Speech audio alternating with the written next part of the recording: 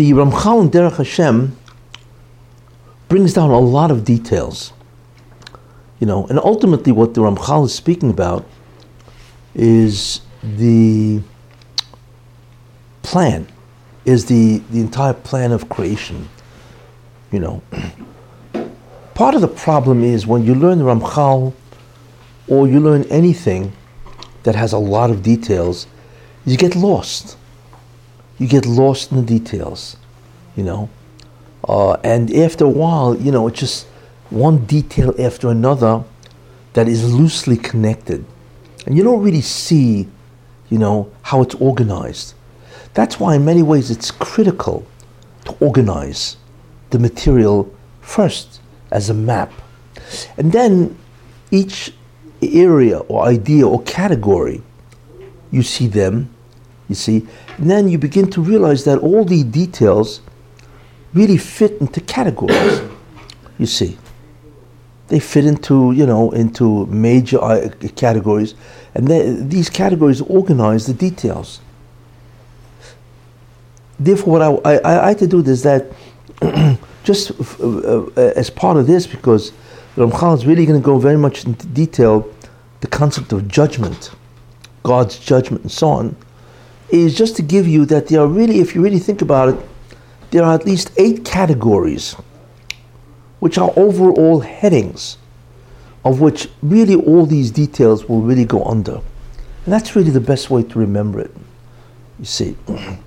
So, I'm going to give you that. It's like a map. Okay, so the first idea, topic, category, is called man and everything about him. Man means Jews, non-Jews, but it actually means more than man. It means entities or living forms, right? That includes animals. It includes all living forms in creation. So that's category 1. But obviously the one that we're concerned mostly, obviously, is mankind. And of mankind, we're concerned with Jews. So that's category 1, is mankind. The second category, after mankind, is that mankind has been given a task, a job. So you have the individual, let's call him the subject. He has to do something. He has a certain requirement, a certain job. So then there's a whole concept of the task, and then there's a lot of details that goes into the task. What does he have to do? Then the third idea is that the task itself must be free will, bechira, free will. That he has to be able to do the task, right, and be a true cause of doing the task. He is the one responsible. So then you have the whole area called free will, where he's not compelled to do anything by God. He is given a certain measure where he can do what he wants without any limits in a certain sense, and certainly God does not impose his will. The fourth idea, he's got free will to do the task, right? But wait a minute. But what God did is not just give him free will. God gave him what's called drives. He's got drives to do either one side of the task or the other. We know that, of course, to be Yetzer Hara and Yetzer Tov, But what they really are is inclinations or drives, and so on. So that itself is a whole topic, What is the Yetzer Hara? What is the Yetzer Tov? How do they interact with man? What can they try? What can they drive man to? To where? So that's the whole area of the Yetzer Hara, Yetzer Tov, the concept of drives. I once mentioned why a person has to have a drive, because like this, a guy would just sit down and say, I don't have to do anything. He has to be driven, If a person didn't have hunger, for instance, would he ever eat? We eat because we're driven to eat. We get hungry, So there are all kinds of drives. Very important. Its drives force a guy to choose, and therefore to take a certain direction, and either to do the task or to not do the task. That's the concept of a drive. In other words, there's no such thing as neutral. You are driven. You are driven either inside A or inside B. That's why the concept of yitzros, as they call them, the inclinations or the drives, is critical. Then, that's the fourth topic. Then you have the fifth topic, which is okay. You have man, right? You have the free will, the task, the drives. What does he do? That's the concept of the act itself, or the deed. That a person can do many different types of deeds. That itself is an entire topic. What are the deeds that a person can do? What are the possibilities in terms of what he does? See? That's all under the concepts called act. That's number 5. Then we have number 6. So besides the concept of act, what are the results? What happens if you do this act? What happens if you do that act? Those are the results of his actions, you see. So that's another category, which is again very important. And we find that, right, in a general way, that the acts of man has repercussions not only in the physical world, but in the spiritual worlds. And that's really the major concern. Those are called results of his acts, you see. Then after that, okay, so the guy did something because he was driven. It's all free, you know. And did he adhere to the task or not? But then there's the concept called consequences. Well, he did something. These are the results. But what's the consequences? What are consequences? By who? By God. The whole concept of judgment are consequences. You see? In other words, God looks at the results, what he did with free will and so on. And God says, okay, I need to examine exactly what this person did, and based on what he did, I will now offer consequences. The whole concept of the judgment of God, which is Angas HaMishpat, the whole concept of Mishpat, which is judgment or justice, is all about in the topic called consequences. It's a huge topic, because the question is, how does God judge a person, right? And what are the possibilities of the judgment of God?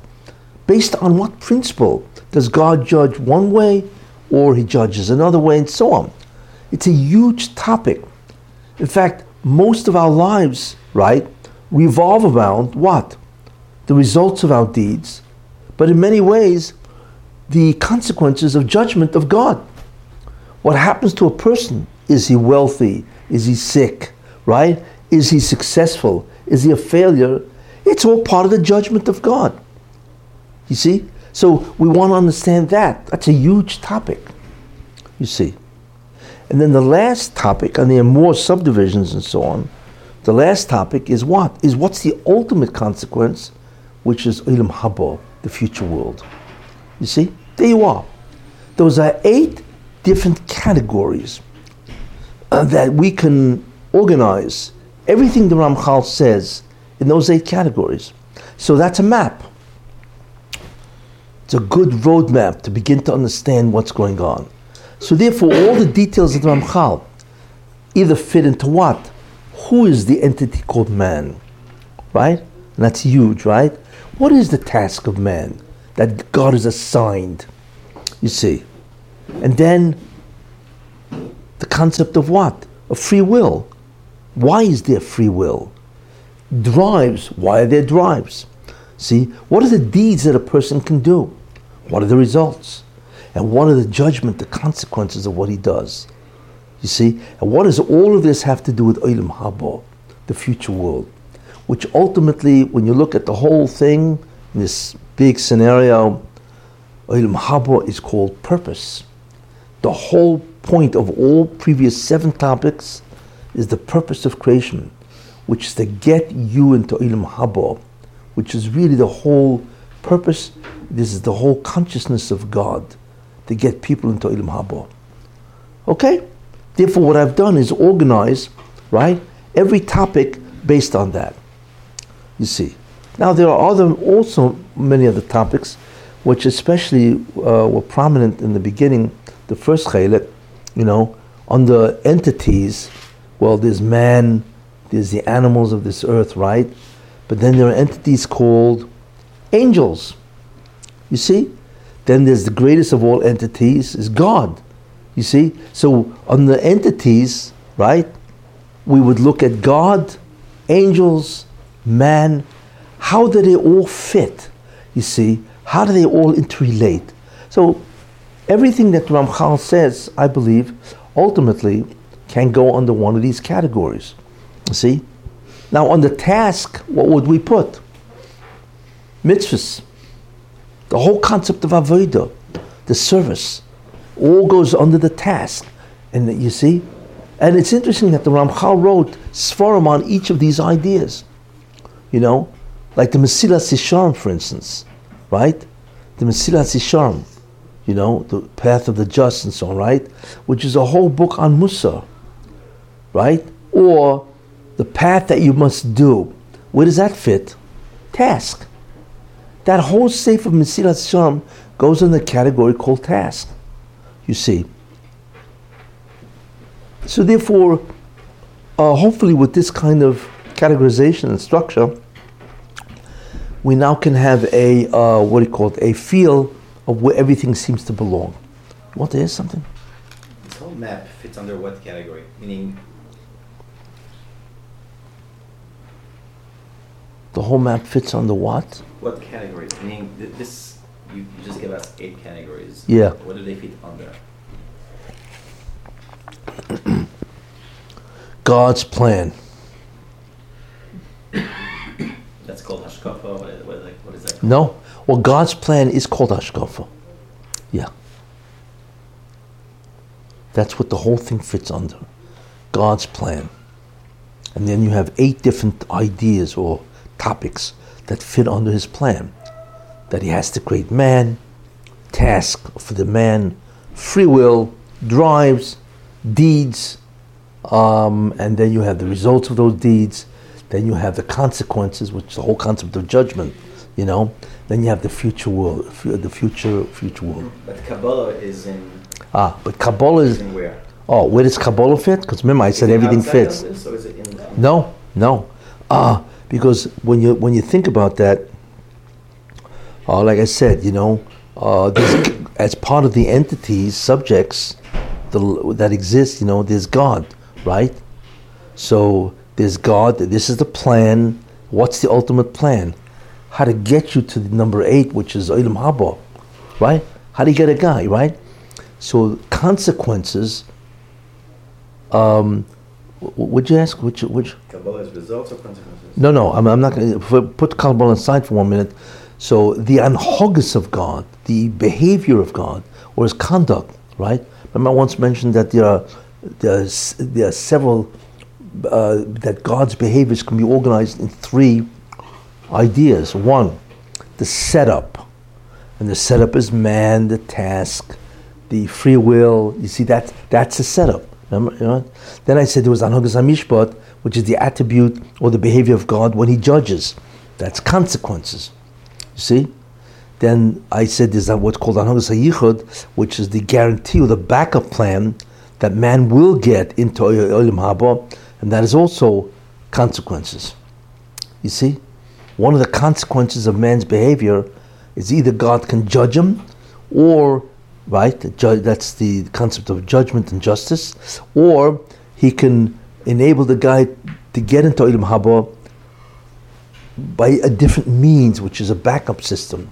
But that's also consequences. Now, Kabbalah, right? Kabbalah is the concept of the interaction. How does God interact with this creation? You see, it's in a certain sense, when God wants to interact with the world, right? How does he do it?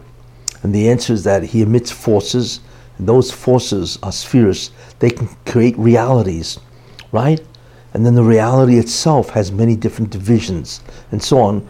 But ultimately, what it is the you see, let's put it this way: task would have 2 things: subdivision. Task would be what's the staging, the background, right? And then in that, which is the entire, it's like actors acting on a stage. Well, there's a whole background to what they act, you see? So the task must have a background in order for man to do his task, you see? So A, what is the background? And B, what is the task within that background? Part of the background is the physical universe and the spiritual universe, you see, in order for man to do his task. Actually, theoretically, you could say that there are 9 areas, and I could make those 2 divisions, right? One is the entire background of man, both physical and spiritual. And the second, another topic would be the actual task within that setup. So actually, the question is very good, because and none of that, you prompt me to make a 9th category, because it's so big that it does justify, you know? So you have man, or entities, then you have the Bria, the setup, which is the spiritual universe, is Kabbalah, the physical universe is science, all the scientific disciplines, which study the whole physical universe, right? And then of course then the interconnection. Then you have the task of man within that backstage, you see? And then you have the free will, the drives, you see? So actually, I would make 9 categories, yeah. And Kabbalah would fit in number 2. So all that would be under God's plan. All of this is it's God's plan, yeah. Yeah. So these 9 different categories is all under God's plan, yeah. And now you can subdivide any chokhmah, any of the ideas of the Ramchal. Well, this topic is in here, this topic is here, and you don't get lost. I just give you a compass, or I should say a GPS. In fact, GPS would be God's plan systematized. That's GPS. How's that sound? See? But I find this subdivision, this division of God's plan very useful, because I don't get confused, because when I'm talking about one thing, I say, wait a minute, what's he really what's the area he's talking about, you see? And so on, you know. I find it very useful. Or else it's just like it's like a jigsaw puzzle. You know, you give 1,000 pieces to a guy, he said, put it together, right? What's the first thing he asks for? Where's the box? They always ask for the box, right? Why? Because the box has all the pieces organized. The picture, see? And what's very important, it's very important in terms of method, you know? Before you enter any area that has 1,000 pieces, right? Don't even begin to assemble the pieces. Try to figure out what the box is, because you're going to need it, you see? So that's what I would say. So these 9 categories under God's plan, right, is really the picture of all these thousands of details that the Ramchal is approaching in Derech Hashem and in Das Tunis. Doesn't make a difference, you see? Good.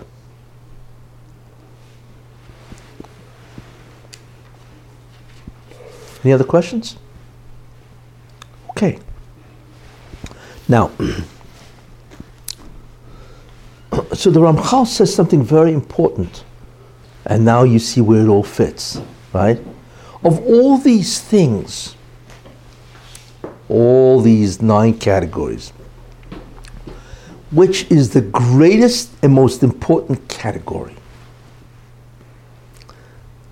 In other words, which category determines every other category? We're looking at determinant or cause. That's what you always zero into. In other words, I call it the foundational concept. Every area that you can talk about has one idea that encompasses the details of everything. Find that idea. Not easy. Find out what's called the foundational concept. It is the foundation of the whole structure. And then that foundational concept is now subdivided into many ideas. And that's how you create an entire building. You see? You could do that in the area, anywhere in Torah. Doesn't make a difference. You see? Anywhere in the area in Halacha. Find a foundational concept. Should I give you an example?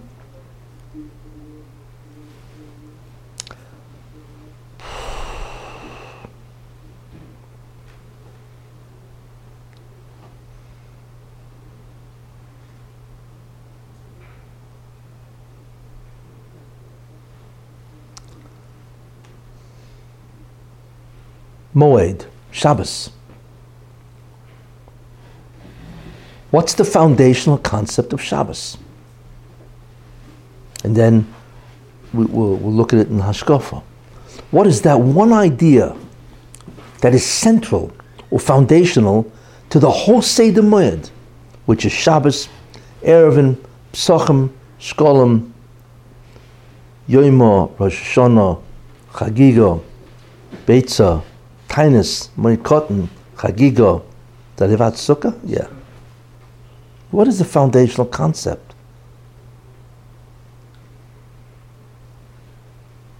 Think. It's not easy. I want the one idea that embraces the whole Seder Moed. Once you find that idea, then you can begin to see how everything else fits. The time.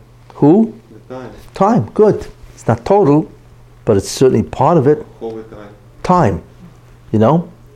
But it's basically two ideas. That's it. Time And what you do in that Activity. and activity. There you are.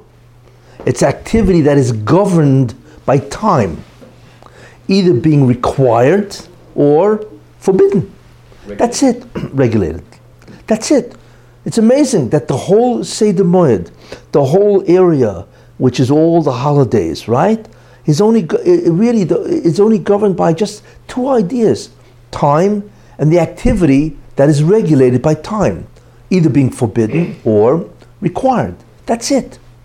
You see? And once you have that, then of course you can subdivide. Well, there's a seventh day called Shabbos, and then there's a 15th day of Nisan called Pesach, and so on. And all of these things have activity, required or forbidden, governed by time. You see? Hashkafa. Out of the 9 categories that I've given you, which is the most important? Which is the idea that governs all the other 8? Bechira? No. Men. Who? Men. Man? No. 7 more. Well, done. 7 more. Come on, guys. Stop sleeping. Which is it? I gave you 9 of them, right? Shall I repeat the 9? Well, the final result. Bingo. Exactly. The ultimate purpose of creation is the experience in Olam Haba. That governs everything. It governs the type of entity, which is man, right? The task, the setup, right? The free will, the the acts and the drives, right? It governs everything. What do you want to do with the God? What do you want in the end? And that will govern everything. That's why Olam Haba is critical to study. Because in the end, that's what determined everything. You see. You know? Got it? That's the concept. Sof machshava, right? So machshava Tchila, exactly. In the beginning, it was Olam Haba. Everything follows from that. You see? And therefore, you can begin to put it together, you know? What does the Russian want in Olam Haba? Which is, and Ramchal says that, you know?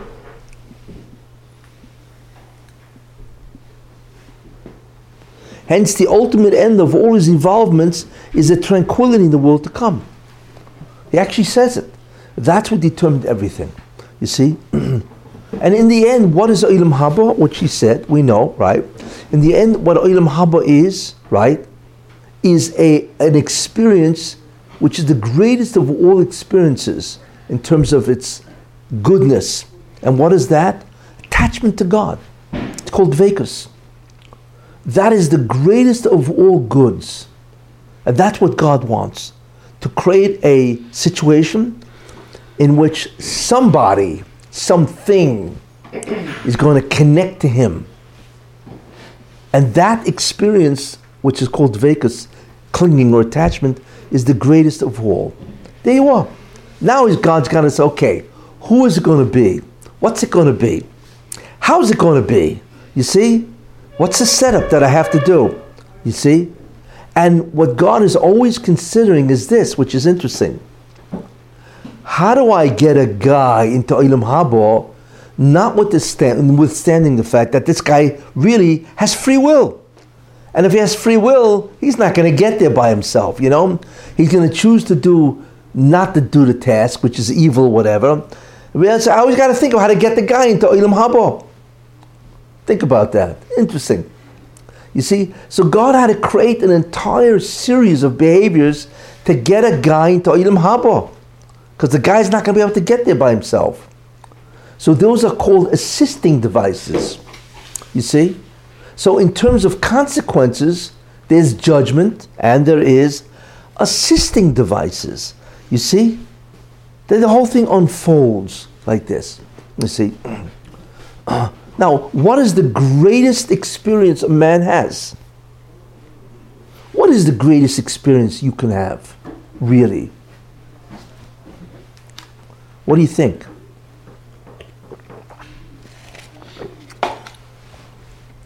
In this world or in the next world? In any world. Tell me. Closest to God. What? Closest to God. Not really. What is the greatest experience you can ask for? Being God. Who? Being God.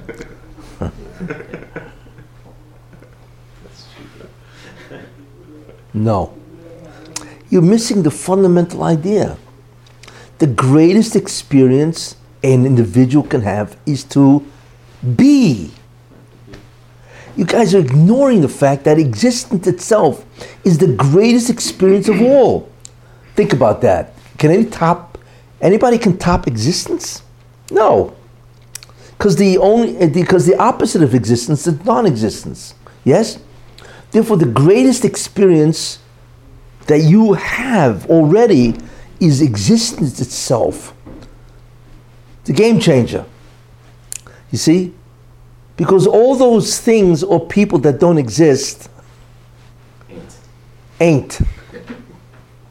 What do they have? Now, within existence itself, right? That's called there's existence and non-existence, dichotomies.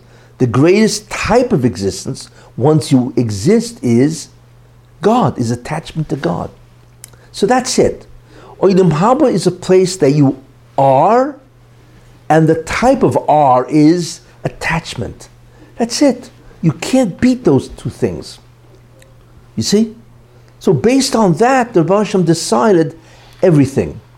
I want to make things exist, and I want them to exist in Olam Haba, which is fundamentally a place that they can attach to me. You see? And that will now determine everything. You see. So therefore, he creates an individual, right, that can attach to him, that can exist, and is capable, has the capacity to attach to God. You see. And then, but God makes a major decision, which we know. What is a major decision? You know, there's a problem here. If I make him exist, right, and I give him that attachment, there's a problem called Nahamadik Sufa. This is the problem of man's existence. Nahamadik Sufa is bread of shame, you see. And therefore, he will experience that. And I gave a whole shir on what Nahamadik Sufa is, what bread of shame is. It's a whole shir, right? But that's a central idea, because that altered the status of man. Because of the concept of Nahamadik Sufa, bread of shame, that a person will feel an incredible sense of inferiority if he in no way contributes to being in Olam Haba, the future world, attached to God. because of that incredible experience of inferiority, right? Therefore, God has to now rearrange everything. It's got to give him a task, got to give him a free will, got to give him a drive, results, consequences. You see? So that concept of Naam Sufa altered everything. It altered everything. It's fundamental how it altered the whole creation. Had to change because of the sense of inferiority a person has when he is not master of his own fate. You see? So, what I'm doing is, you can begin to see the whole thing, how it builds, right? So the first idea is the future world and attachment to God, which means two things: existence and the type of existence. Then the second thing you begin to think about, right, is that there has to be some type of a subject, right, who has the capacity to do this. And then the third thing, which interferes with everything, is the concept of the shame, the inferiority. If a person is placed into Olam Haba directly or immediately. You see? And that brings you, of course, to the fourth idea. You know, I have a future world, I have man, I have the bread of shame, which is an incredible sense of inferiority. So obviously now there has to be two things going on. There has to be an Olam Hazeh, which is the preparation, where you will remove Naam Sufa, and then there has to be the Olam Haba, which is now the whole point of everything. You see? It's really a very logical sequence. You see? And then everything else basically fits under that, fits under those ideas. You see? And each one is a whole study in itself. You see? Okay. Any questions? Why couldn't... Who? We probably addressed this in the Shir on Naam Sufa, but I missed it. Why couldn't Hashem just remove this emotion of shame from human consciousness? Yeah, I addressed that, and you were right. I addressed it. Yeah. You go back to it. I'll go back. Yeah, you got to go. I gave a whole shir on that sometime in May. I saw it posted. Yeah, it's posted. I'm sure Avi posted. Yeah, so very important shir, because that's the whole rationale of why there has to be two places. Or else, why would we have to have two places? You see. Besides Naam and Sufa, the whole need to have a place where you earn reward, it jeopardizes because your reward depends on what you did. And if you didn't do the job, you don't get anything, as we will see. There are consequences to a person's act. If a person is thoroughly evil, you know, he disappears. It's called annihilation, you know. What's the opposite of Olam Haba? What's the opposite of the future world? So some people think it's Gehenna. No, it's annihilation. You either exist or you don't exist. That's really all it is, you know. You got to work your way into a place that has eternal existence. The opposite of that is you don't exist at all, which God can easily arrange, you know, and which He does arrange, you know, which we begin to see, you know. But those are the only two alternatives there are. There is no third alternative. Gehenna is not an alternative. Neither is Gan Eden. They are temporary gaps or temporary stations along the way. But ultimately, there is nothing else. Either is Olam Haba, and you're in it, or you don't exist, and therefore you're nowhere. How about bad existence? Isn't that worse? Shouldn't that be like the opposite? That what? If Olam Haba is existence, but the best type of existence, the opposite of Olam Haba should be existence, but the worst type of existence. Well, why would God do that? Why would He do that? Why would He do that? In other words, it's an eternal Gehenna. As far as I know, the only ones who believe in an eternal Gehenna are the Christians, right? Because they say what? That if you don't believe in Him and all that stuff, right? You will burn in purgatory, right? Eternally, right? They're the only religion that I know that has an eternal purgatory. But why would God do that? It doesn't make any sense. Why? Because there is nothing that you could do. Even Hitler, Yamach Shemoy, if you added up the evil that this man did, I mean, it's astounding what he did. But even he doesn't go on eternally in purgatory, in Gehenna. Nothing can get you in Gehenna eternally. Right? It doesn't make sense. That's infinite. There's no such thing as an evil that's infinite. It can be very bad, you know. There's no such thing as an infinite evil or eternal evil. So the whole idea is nonsense, you see. But not only that, why would God do that to a guy? You know, a guy's going to beg God, please take me out of existence. You know, don't give me this eternal damnation. It doesn't make sense, you know. So that's it. Either you're in Olam Haba or you are nowhere. And that's it, you see. So therefore God has to think of how to get you into Olam Haba. That's a great deal of his thinking process, by the way. You know. The what? Following what he said about eternal damnation, the truth is that coming from a point of where Akash Baruch Hu was coming from, where nothing is on the table, Hashem created it all. So if you have eternal bliss, is not warranted either.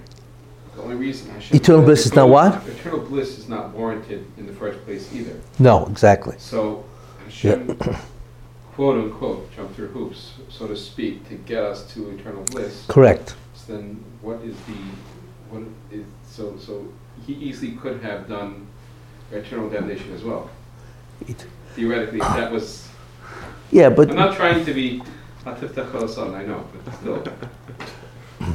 We all love to see Hitler burning Gehenna for all eternity. Well, we're enjoying Olam Haba for eternity. We'd love to see Hitler burning for eternity. I mean, for some people, that is their Olam Haba, watching it burn eternally. That is their eternal. Hashem is not an Aksar, and yeah, because in the end, God is Tov. This is very important. In other words, the garb or the costume that God has decided to adapt. In other words, he has adapted a certain characteristic profile. You see? And his profile is Tov. You know, for a being that's infinitely Tov, good, he's not going to put somebody through eternal purgatory, eternal Gehenna. You know what I'm saying? And therefore, why would he do that kind of stuff? But the point you raise is very important. No good can be eternal in and of itself. You're right. Just like there's no evil that can be eternal, there's no good that can be eternal. You know what I'm saying? I don't care what you do. Whatever you do, it can never justify an eternal future world, paradise, whatever you want to call it, right? But that's what happens when God decides, I'm going to step out of line, right? Because my characteristic is Toiv, and I'm going to elevate something which would have ended. You know, if it had a value, you could say, let's say Moshe Rabbeinu, right? He was incredibly Toiv. So it'll go on for 100,000 years. His Olam Haba would go on for 100,000 years, and that's it. There's no thing as an eternal. There's no eternal Olam Haba based on any good deed. I don't care what it is. But that's where the Toiv comes in. You see? In fact, that's the concept of ultimate chesed. You see? So the chesed of God, actually there's several chasadim of God, but the kindness of God is that he gives you a reward which is finite, and he will give you the reward infinitely. That already borders on his chesed. And there are several things which God did that purely stem from chesed. In other words, there's no rhyme or reason why they should happen. One of them, what? You still flip the switch. At the end of the day, you still flip the switch. Yes. No, but even if you flip the switch, so what? All it means is that you caused the good, right? But whatever good you did, which you caused, why do you get an infinite reward? A reward that never stops. It doesn't make sense. No good is worth that much. But that's already, like I say, part of the chesed of God is that he said, there's certain things, because my profile is goodness, I will allow you to enjoy what you did good, right? Infinitely and eternally. It will never end. That's an unbelievable chesed, of which we are astounded by that type of goodness. Because it has no basis in rationality. Because God can say, okay, I like what you did, I'll give you 100,000 years of Olam Haba. right? And that's it, you know. Okay, 100,000 years, you got far more than you know, whatever, and it's over with, you know.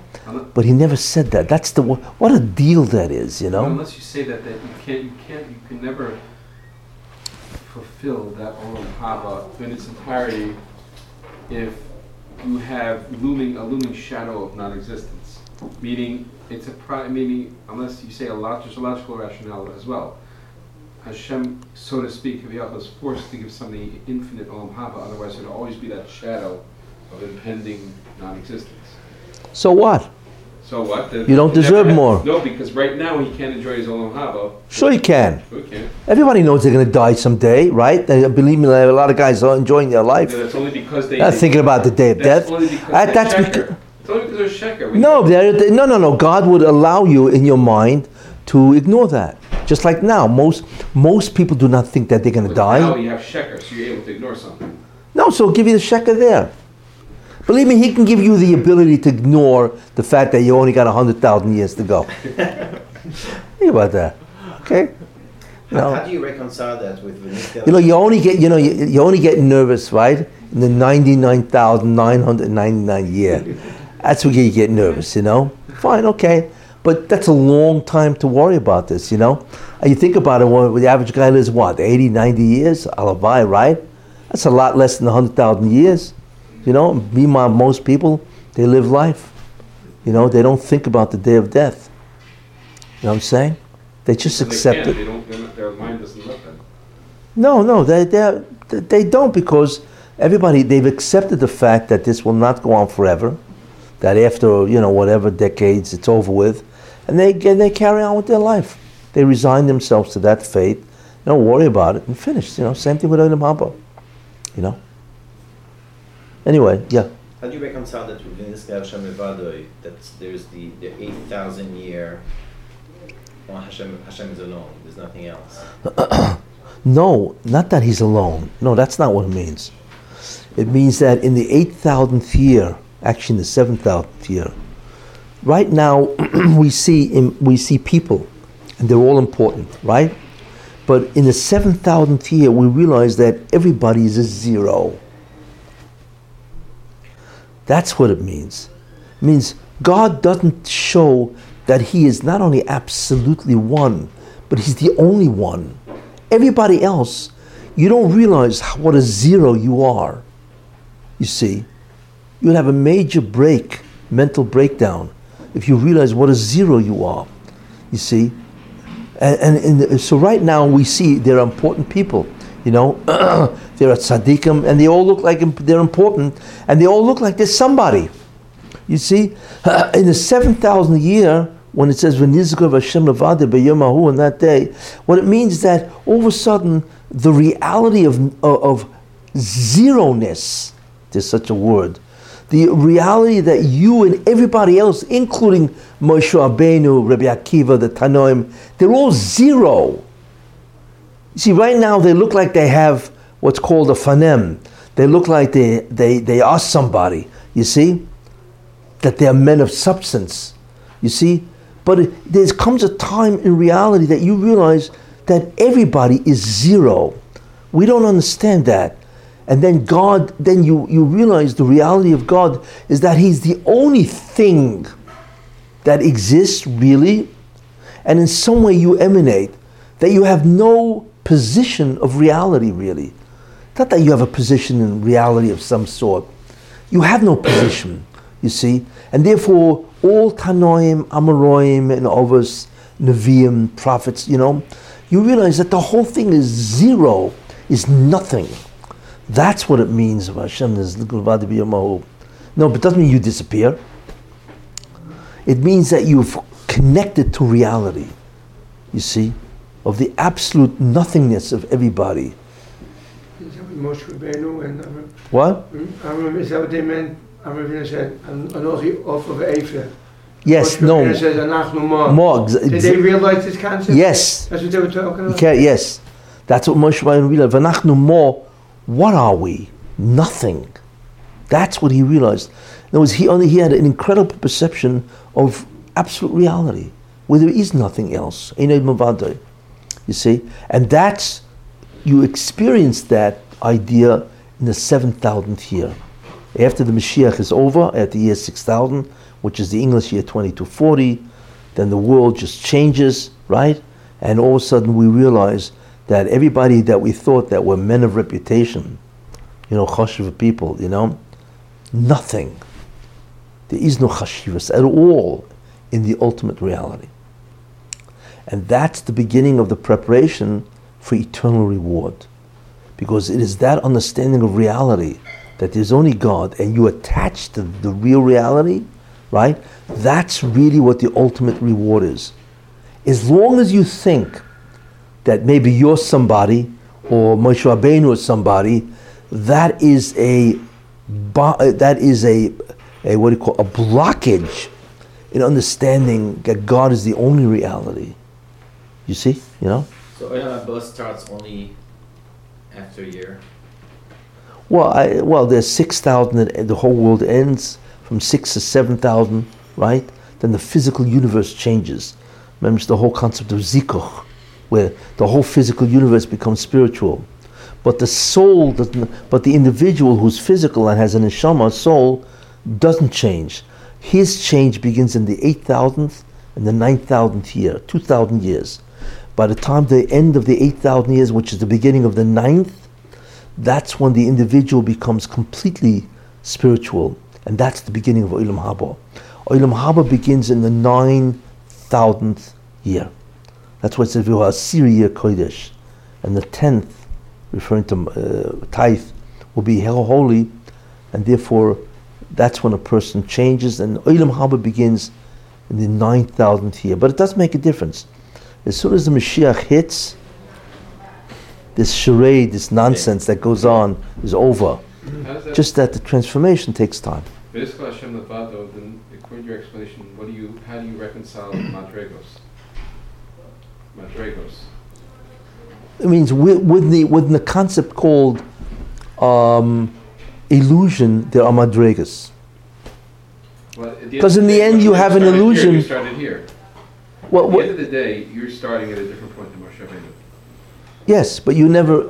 Okay, so therefore what? So what's the question? When you see Moshe Rabbeinu, yeah, he'll be there, unless it's all internal. It's internal. Meaning you'll just see everybody as. Yeah, except you don't know what the guy's experiencing internally. But Vegas is a very subjective experience. You don't know what the other guy's doing. You know what I'm saying? But it's internal.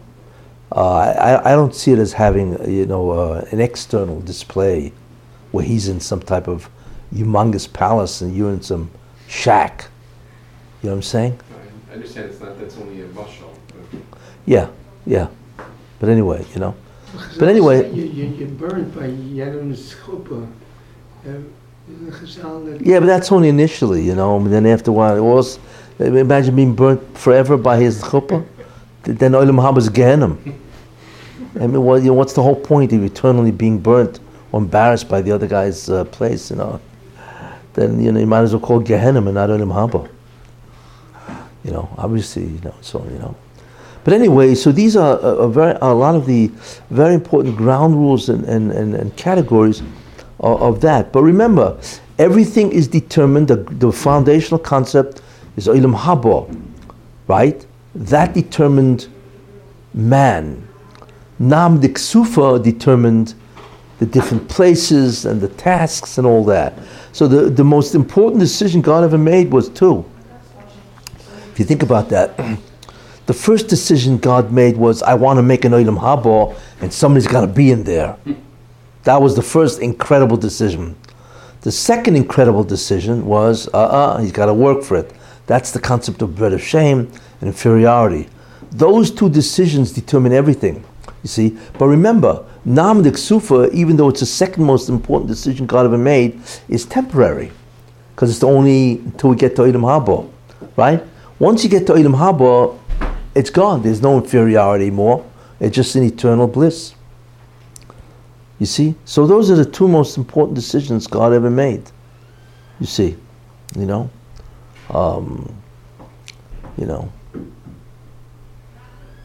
Yeah, I mean, we'll get into other ideas, but you can ask a question. Those people who have done it took a great deal of evil, for instance.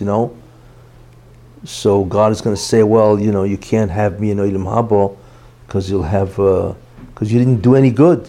So the guy's going to say, listen, let me work off my evil, fine, Even though I don't have enough good in Olam Haba, right? It's true, and therefore I didn't do any good. Once, we'll get into that, but a guy can say, well, listen, the good, whatever, you'll erase the evil, right? And the good is gone because I've experienced it in this world.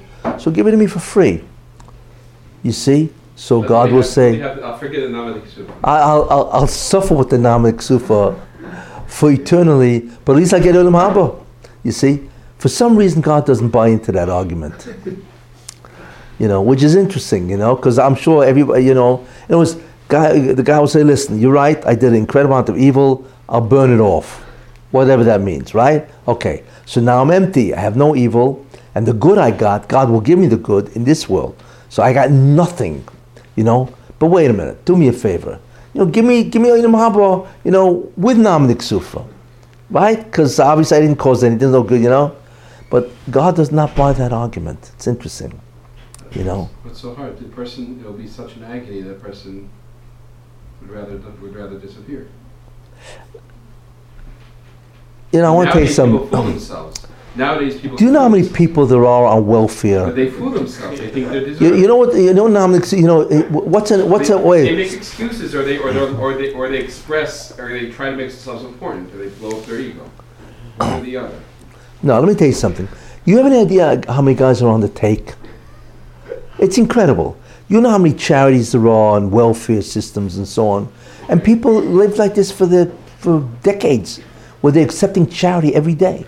You see, you don't find Namak Sufa by these guys. You're not embarrassed. What? Because they fool themselves. So they fool themselves with Olam Haba. In all MS? Why not? Where there's no shikha? It became their nature. I'm just showing you that people really do not care about Namak Sufa.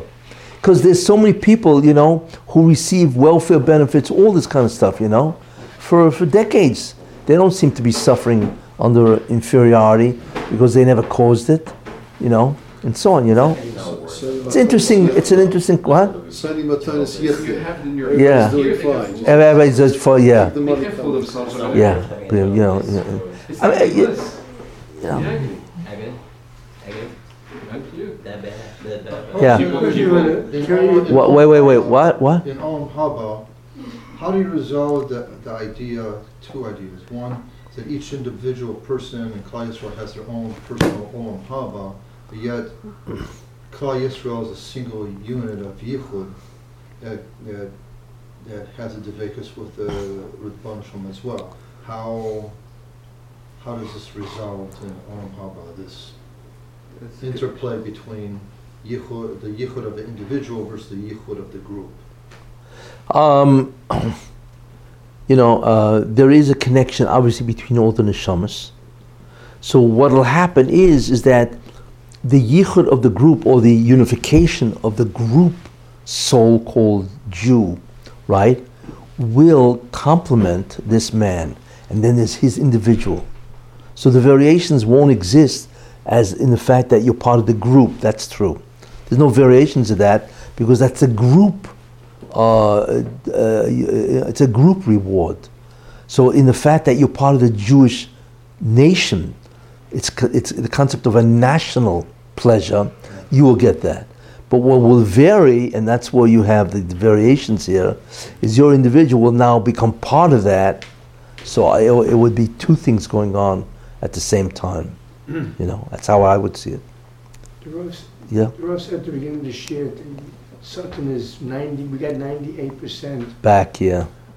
But explain to me though, the body, tragically, the body of the Jewish people, our brethren, they're doing Chil Shabbos, all the... Yeah. Doesn't that give energy? The sun should be the most powerful No. now. No. I once explained that. No. The only time the Satan can derive energy from the Jewish sin is if that sin is accompanied with free will. All these people that are gone, there's no sin. There's Tinish Kenishbo. A Tinish Kenishbo even if he sins, it's not considered anything because there's no free will attached. You see? Besides the sin, you have to do it freely. If you do it because you don't know anything, God considers the circumstances. And the circumstances dictate your free will. And in other words, you have the capacity for free will, but you are not exercising free will because you don't know anything. You see? You're not exercising, there's no choice that you have that I could say, well, I want A instead of B. You know what I'm saying? I mean, it's certain things there are, but in most things, certainly in mitzvahs, God doesn't know anything, The only one basically who can give Satan, it's interesting, the only people that can give the Satan energy, right, is religious people. Charedim, or B'nai Torah, yeah. You see? That's why the Satan, his major emphasis to make sin are the B'nai Torah, the Charedim, yeah. Because when they sin, they do it with free will, and they're feeding the Satan. But it's not enough, you see.